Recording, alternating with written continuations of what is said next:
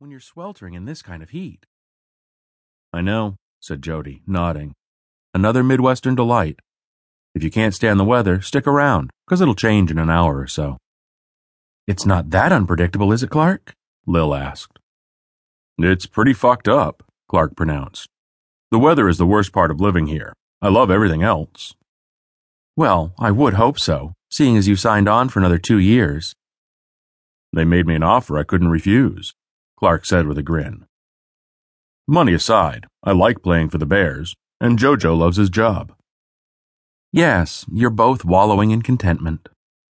Seeing Jody and his partner Clark, the hunkiest athlete in the world, so content made Lil believe that love could conquer all. They'd traveled a hellish road to get to this happy place, but it had been worth every traumatic moment. After all they'd endured, the couple continued to be gay icons and poster boys for the power of love. Lil and Jody had been roommates at Stanford, and despite the vast differences in their personalities, had become good friends. Jody was a shy and repressed newbie with practically zero experience being a gay man when Lil had first set eyes on him. They were like the odd couple. Jody was serious and driven, keeping a grueling schedule to attain his medical degree.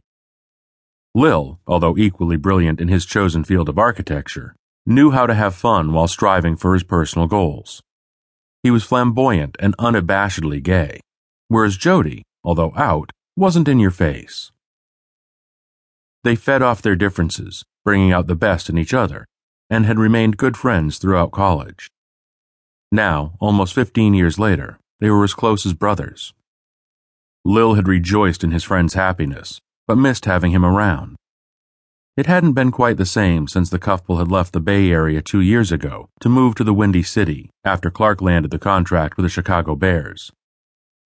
Lil visited as often as possible, but he was at the height of his career as well, having landed a lucrative deal with a premier builder from the East Bay. A customized Lampert blueprint was in big demand following his awards for excellence in the use of solar energy to heat and cool the mansions that dotted the hills of Danville, California. Lil's business was thriving, and he didn't have a lot of time to visit.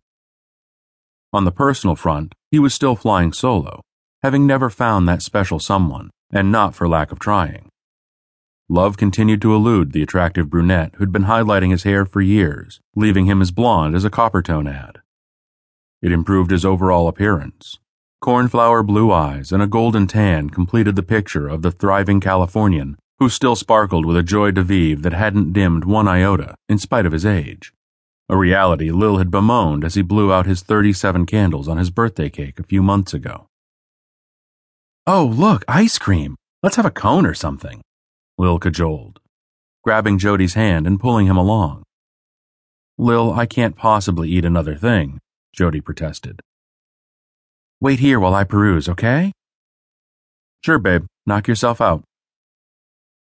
Lil wiggled his way through the crowd, trying to get closer to the booth that was 4 people deep. Finally, his chest hit the wooden counter. He looked up at the menu and decided on a waffle cone filled with vanilla ice cream, topped with chocolate sauce. Can I help you?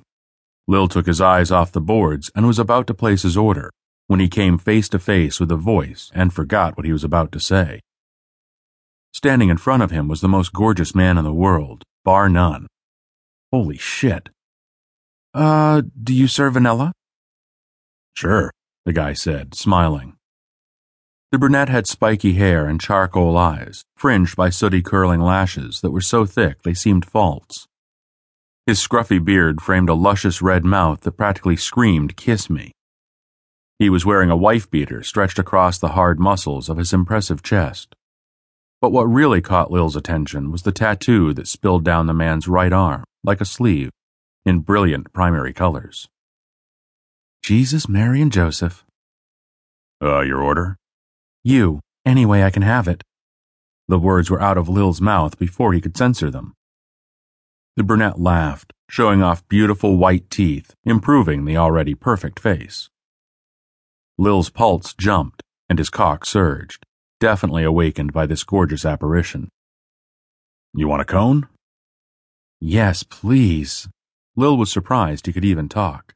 His mouth felt like the Sahara at noon. The hunk turned to get the cone and bent down to